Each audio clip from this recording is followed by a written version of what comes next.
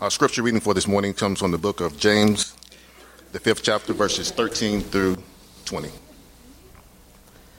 And the text reads, "Is anyone among you in trouble? Let them pray. Is anyone happy? Let them sing songs of praise. Is anyone among you sick? Let them call the elders of the church to pray over them and anoint them with oil in the name of the Lord. And the prayers are offered in faith would make them sick person well. The Lord will raise them up. If they have sinned, they will be forgiven. Therefore, confess your sins to each other and pray for each other so that you may be healed. The prayers of the righteous person is powerful and effective. Elijah was a human being, even as we are. He prayed earnestly that it would not rain. And it did not rain on their land for 3.5 years. Again he prayed, and the heavens gave rain, and the earth produced its crops. My brothers and sisters, if one of you should wander from the truth, and someone should bring that person back, remember this: whoever turns a sinner from their error ways of their ways will save them from death and cover over a multitude of sin." This is God's word. You may be seated. A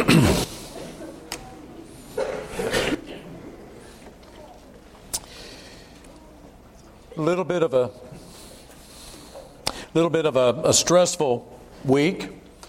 If you were in the office, things with the auditorium, things over here being set up. Richard did such a marvelous job. But it needs to be commended. Send him a pink note. He just did a great job. Was here until 9 o'clock last night with the lights being inserted, along with others from our church family. It was really kind of funny how the stress is manifested. The middle of the week. We're all kind of in the area there by the secretary's office, and Richard can't find his keys. And he'd go, "Man, have you seen my keys? I haven't seen my, I'm sure he brought them over, and just, he can't find his keys. And all of a sudden Richard goes, "Hey, wait a minute, I've got a tracker on it." And he hits the tracker on his iPad, and my pockets start beeping. And I said, "Oh, your keys are right here in my pocket." Douglas ended up with 2 cars to drive home on Wednesday night. I mean, it was a stressful week. But thank you so much for your patience and for making the adjustments in your week and the way that you normally do things on a Sunday morning. Really, really, really great for you to be here this morning. I do want to recognize a couple of other guys. Those 2 guys in the back, they're running AV, Grant and Robert.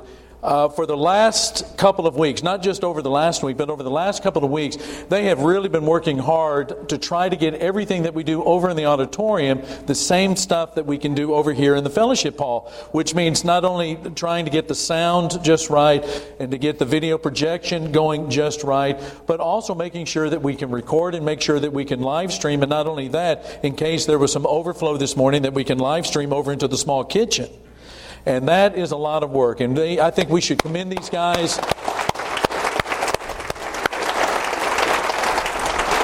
And thank them for a job well done. And I'm really grateful again for the kind of help that this church has given this project over the last year.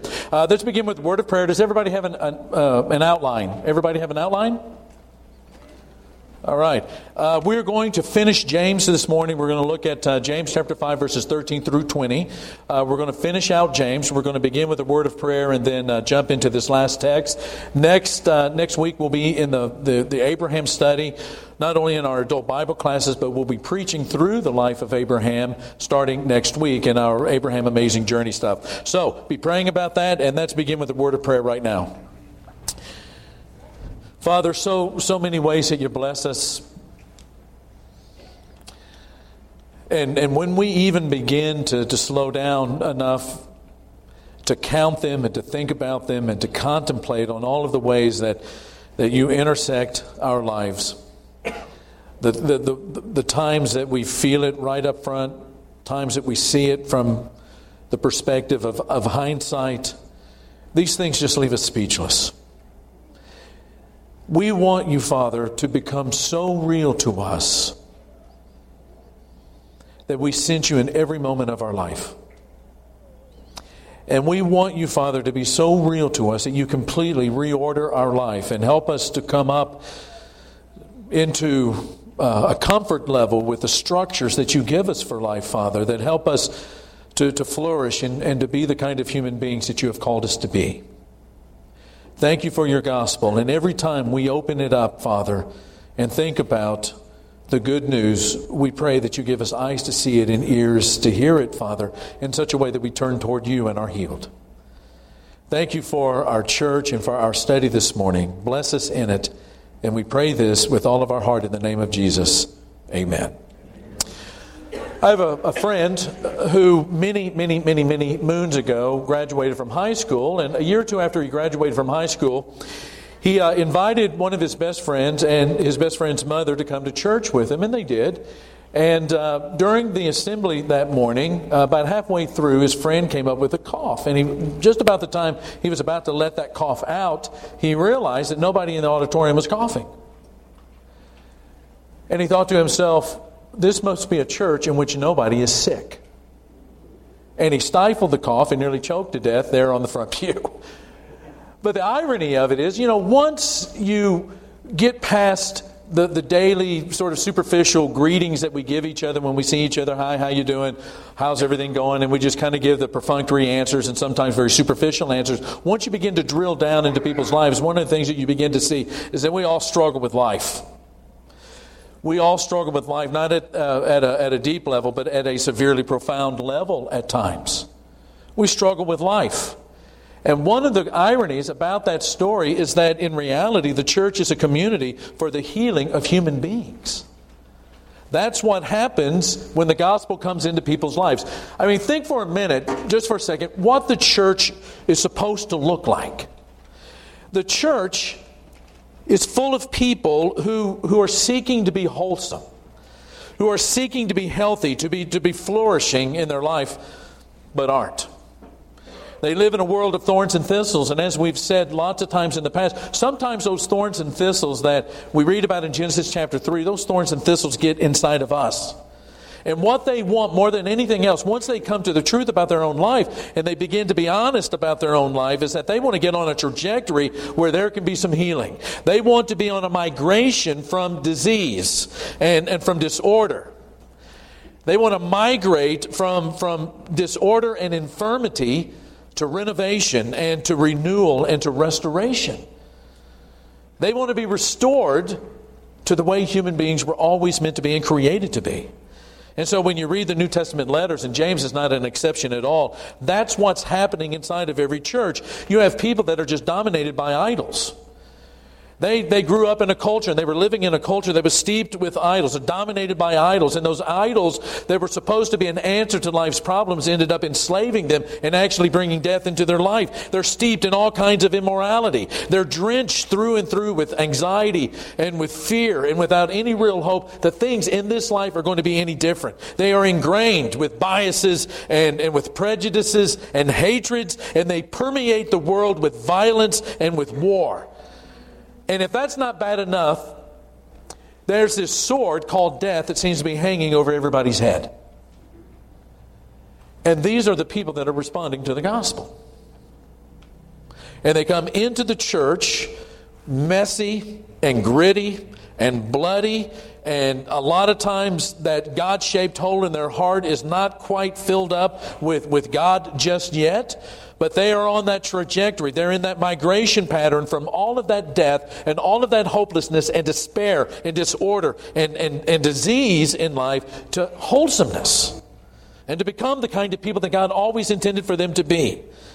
And James says, as a disciple of Jesus of Nazareth, somebody that has embraced the gospel, not only just sees the gospel as the truth, That Jesus really was historically, as a matter of fact, someone who lived a perfect, unblemished life and died on the cross in order for my sins to be transferred to Him and His righteousness transferred to me.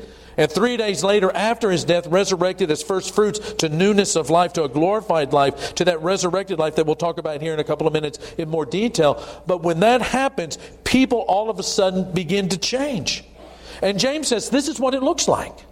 And as we've been talking about our theme, Amplify, over the last 2 months or so, trying to get our mind around if you were to amplify your faith from where it is today, if you were to amplify it where it became more visible, what would it look like? When you amplify a guitar, you give it a distinct sound. You make it loud. When you amplify, a voice, you make it heard over all of the other voices. When you amplify a faith, you make it ample. You make it detectable. You make it palpable. It's something that you can see. It's something that you can detect with your life. And James says, when you have the gospel come into your life, it invades your life in a certain way where you begin to change. It's not just intellectual, but you physically, literally, spiritually, emotionally begin to change, and fear begins to subside, and hope begins to rise up. And there's this glorious future that you begin to embrace. What begins to happen? The very first thing he says is that you suffer differently. One of the most palpable ways that you can tell a disciple is in the way that they approach suffering. They don't try to deny it and act as if it doesn't happen, or that they're somehow, with their Teflon coating, immune from it. It bounces on them but bounces off. They don't live in fear of it. They don't deny it, but they approach it realistically. They understand that a power has come into their life. They understand that a power has come into their life. The power of God has come into their life in such a way that the evil that has invaded them and has perpetrated their defenses, that power of evil gets turned on itself in a way that as you come out of the valley of the shadow of death, you come out as the best version of yourself. That God has that kind of power in your life, that the way that you suffer is different. God's Word is a power that comes into your life, that it's like a seed that's pregnant with life. And and he's using all kinds of agricultural letters. He moves through this letter describing what a disciple looks like. That seed somehow becomes planted in your heart. And God's Word, as that seed planted in your heart, it takes root and it begins to grow and it begins to blossom in places where you didn't know you had buds. And you begin to live this changed life, this life that flourishes, this life that blossoms. Which means that the Word of God becomes a dynamic in your life, sparking you not just to hear it and to hear it only, but to be a doer of it as well. Disciples are those kind of people that live what James calls the royal law. They don't treat people according to conventional human wisdom. They don't treat people in the world the way that the world dictates or sometimes models or gives an example of the way that these people ought to be treated. They treat people according to what James calls the royal law, which means that you love your neighbor as what? You love self. That's the royal law. The gospel creates people for which faith is detectable in the way that they live and the good deeds that they shower on the people around them. Disciples, more than anyone else, because of the power of God's Word that has come into their life and the power of that Word to change them, they understand the power of their own words. And so one of the ways that a disciple lives this amplified life in the community is in watching the way that they speak. Disciples who are honest about their need for the gospel and the cleansing that comes from God in order for them to become sons of God and daughters of God understand that their words have power too, and they need to watch the way that they use them. That their own tongue needs to be healed along with the rest of their body. This life also calls for a different kind of wisdom. A wisdom that comes from the throne room, from the center of heaven itself where God is seated. It's not a conventional wisdom that comes from men. And by that wisdom, the disciples of Jesus of Nazareth align their life. We don't go through life, recognizing God on Sundays and maybe on Wednesday night if we show up, but we recognize God as we order our days and order our weeks and order our months and years. We don't go through life without recognizing that God is Father and God is Creator. We don't say that we're going to do this and do that without reference to God. Everything that we do is in reference to God. A disciple, as James describes it, is somebody who never values things more than God or people. They have this different view on riches and on material blessings. A disciple is also someone who grows in patience. He recognizes that God, for you to be able to come into God's presence with all of the time that it took to recognize the truth about your own life and the holes that are in your soul and the way that you've pierced yourself with many griefs over all of life, the patience that God has shown you in bringing you into His kingdom and bringing you into His presence and bringing you into His forever family is the same patience that we show to other people around us. Because when we don't, and we make it about our needs, and we make it about us, and we begin to grumble against people, and we begin to scorn them, it's just a sign that we still have not gotten ourselves out of the way. But we have learned that we live for higher purposes, and we do not live for ourselves, but we live for other people. We love people. We love our neighbor as we love ourselves. And so a disciple grows in patience with other people that keeps the door open for introducing spiritual realities rather than slamming that door shut in personal irritations. Now, what I've given you in about 5 minutes is a very quick and partial description of James, of a disciple. And what James has dedicated nearly an entire letter in doing is just really kind of blowing out a truth that the Apostle Paul talks about in Philippians chapter 1. He says, in all of my prayers for all of you, I always pray with joy because of your partnership in the gospel from the first day until now, being confident of this. What's he confident of?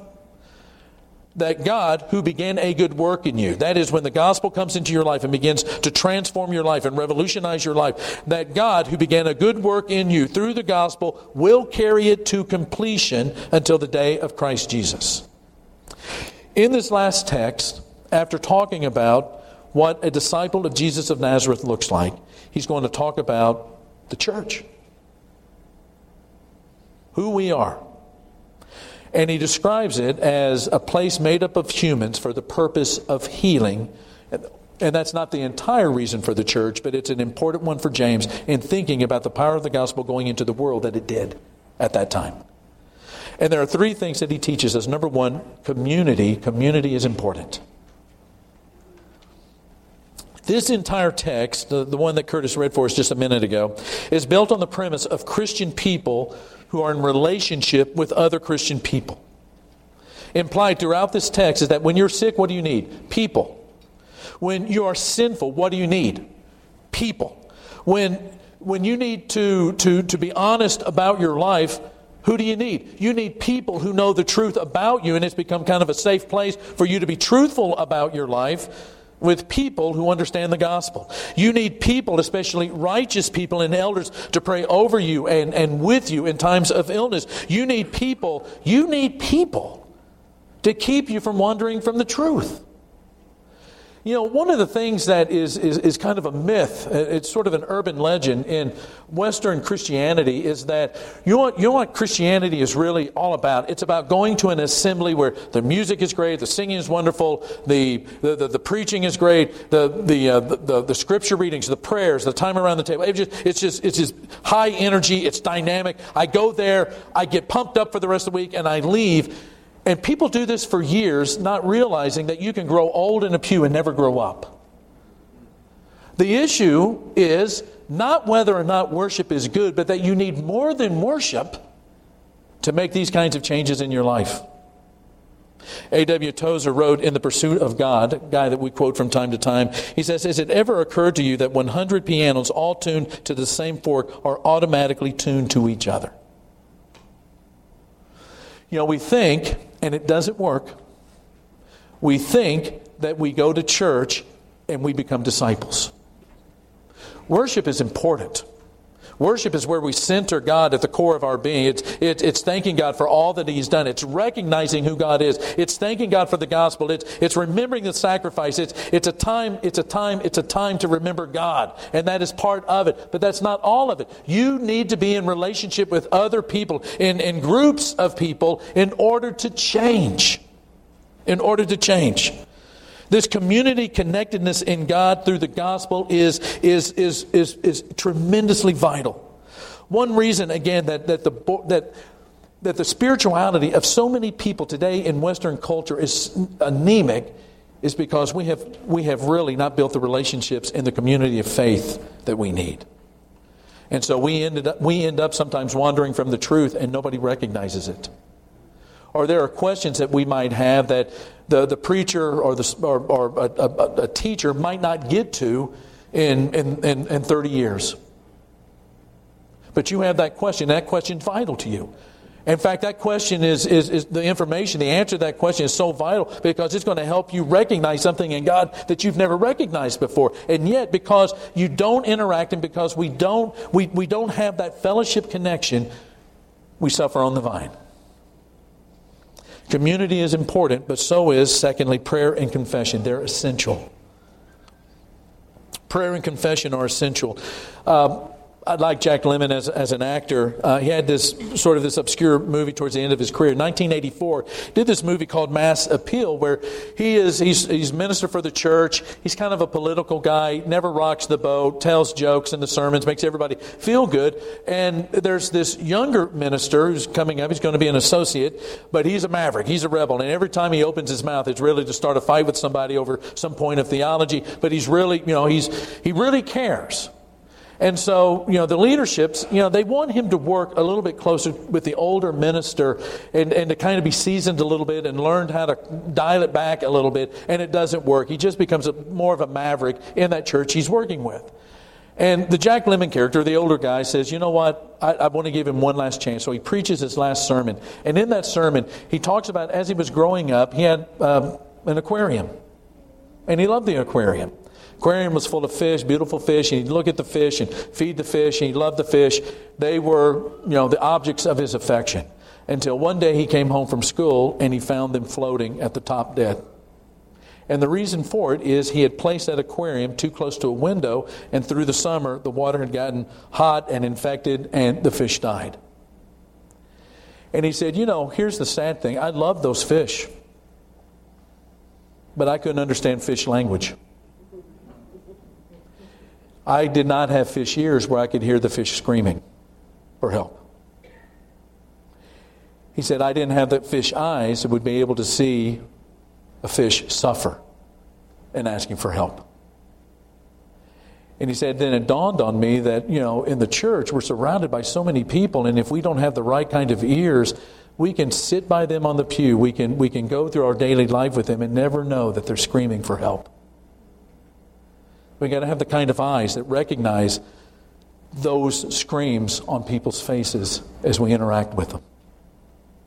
To be able to see past the facade of everything's okay, I'm doing okay, everything's great, to see what's really happening behind them. And that's what James is trying to get across here. He's saying, what happens when you're sick? Or, when you're in trouble? Verse 13 is anyone among you in trouble? The word there describes somebody that's kind of right in the middle of a battle, the misery of war. They don't know what the next minute's going to be, let alone the next hour, the next year. They don't know if they're going to live or die at the end of the day. It's that intense, and at the same time, the resources are going down. They don't know what to do. They're in trouble, and they're in pain. What does James say? Pray. Is anyone happy?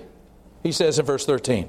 Happy, again, not the greatest of translations. The word really describes the opposite end of the spectrum from that of somebody that's in trouble. What he's talking about is somebody that survived the battle and is happy. They're sort of encouraged. They're enthusiastic that they've kind of gone through the valley of the shadow of death and have made it to the other side, and they're doing okay. That's what he's describing.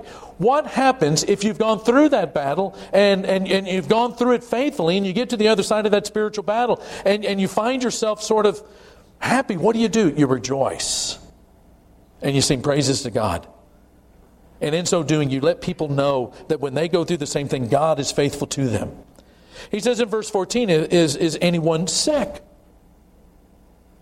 You know what you're supposed to do? You're supposed to call the elders of the church to pray and to anoint oil over you.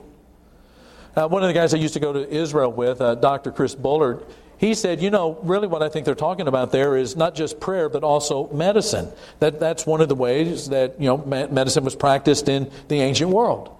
And that's true. You look at Luke chapter 10, the story of the Good Samaritan. What happens when the Samaritan finds a guy on the side of the road? Pours oil on his wounds and begins to bandage. And it was a way of taking care of him. But to pour oil on somebody meant more than just medicine.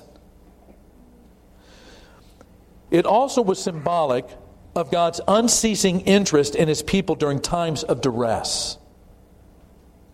When you were pouring that oil over somebody's head in the ancient world, it was a way of saying, we're in this with you, and guess what? God's in this with you as well.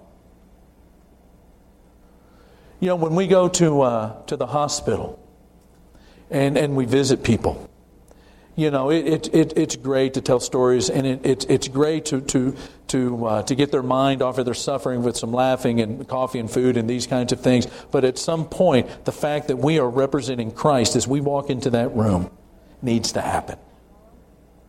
Where we remind people that, this pain makes you feel so alone. Suffering makes you feel like you're by yourself. But you're not by yourself. You have people that are surrounding you, and I'm one of them. And not only that, as a representative of Christ, I'm here to tell you that Christ is here with you. That's what happens when people are sick. That we're conveying two things. That we're here with you, that we're praying for you, that people care, and more importantly, God cares and is active in not just the life of the church, but in your life. He says next, not only pray, but confess your sins to each other and pray for each other so that you may be healed. The prayer of a righteous person is powerful and effective. What he's saying there when he says confess your sins, you know what he's saying? He's saying, you know what? You're saying, I'm caught. I'm caught and I can't get out and I need some help. That's what confession is. I'm caught, I can't get out, and I need some help. There's a flip side of that, and that is where somebody else comes into your life and says, you know what, I see all the signs, you're caught. And I don't think you're going to be able to get out unless there's some help. And let me help. At the end of that book, he says, or that letter, he says, if one of you should wander from the truth and someone should bring that person back, remember this, whoever turns a sinner from the error of their way will save them from death and cover over a multitude of sins. Quite frankly, I wonder why we consider the reading of the prayer requests at the end of our assemblies as a lesser part of the assembly in light of this text. One of the things that's great about our church family, I think, is the fact that before we leave this place, there is a reminder that we're just not an island, that we don't go through this alone, that it's not just God and me and God, but that we are a part of something big. And you're a part of people's lives, and those people are a part of your life. And that's why we have that reading of the responses and that prayer time and the shepherd's time and all of that at the end of the assembly. The last thing that we have as we go out into the world is a reminder that we are not alone. And that I may be suffering, but I'm surrounded by a wall of brothers and sisters. And you don't go out into that world with your suffering or your questions or your doubts or your struggles without knowing that you're surrounded by a wall of brothers and sisters, and God is over all. Last thing, and we're done. Personal righteousness is crucial. Someday your relationship with God is going to seem really weak and really anemic, and you're going to need help from a righteous man or a righteous woman. And they're not going to come to me or other people on staff or even the elders, but they're going to go to your life. And they're going to go to your life because there's something that's been established in the relationship over the years, that they trust you and you trust them, and they love you and you love them, and they're going to come to you, and out of your righteousness, out of your life, everything that the gospel has done in your life in growing you up into a disciple of Jesus of Nazareth, what are you going to offer them? Your prayers and your righteousness. What you're offering them is your relationship with God. And there are going to be times when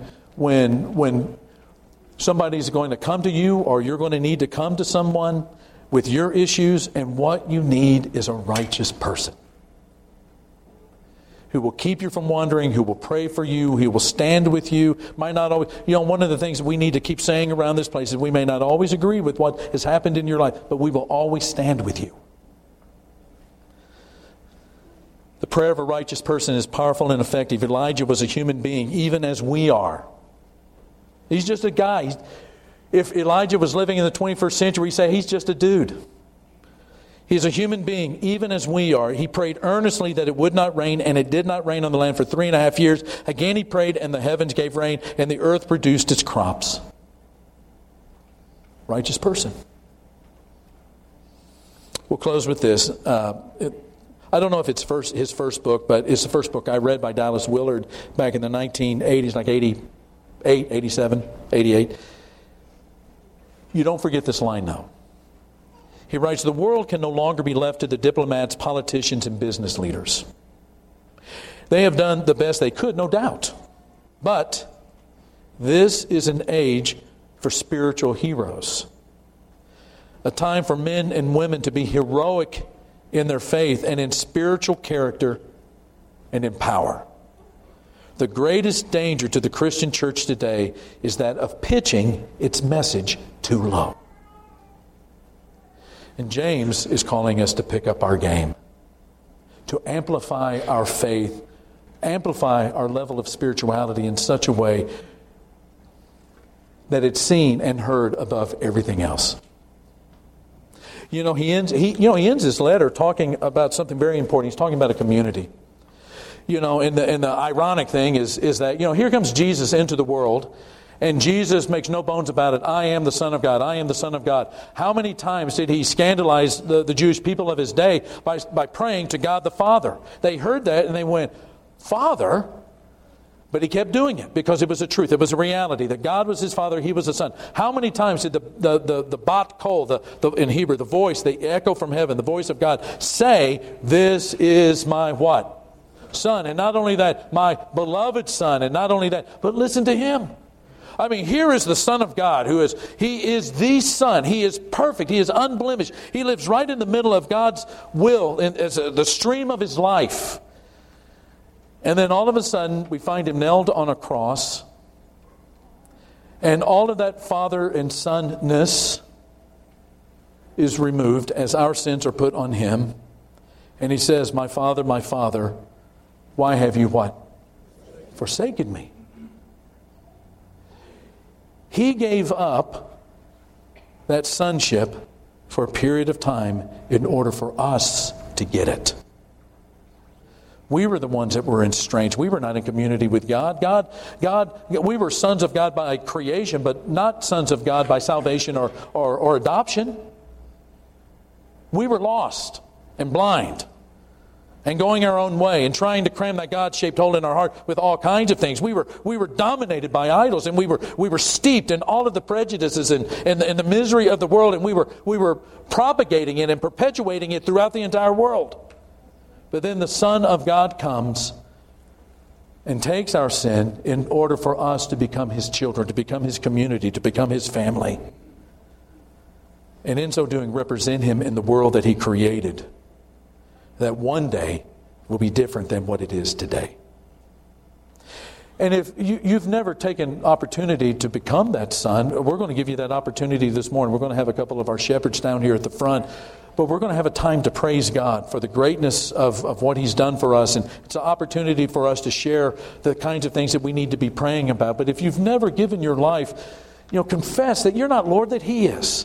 Repented and turning your life towards him and away from all of the dangerous cliffs that you're bound to drive off of. To have your sins washed away, to receive his Spirit.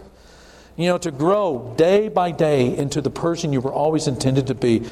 Come down and talk to these shepherds as we stand and praise God together.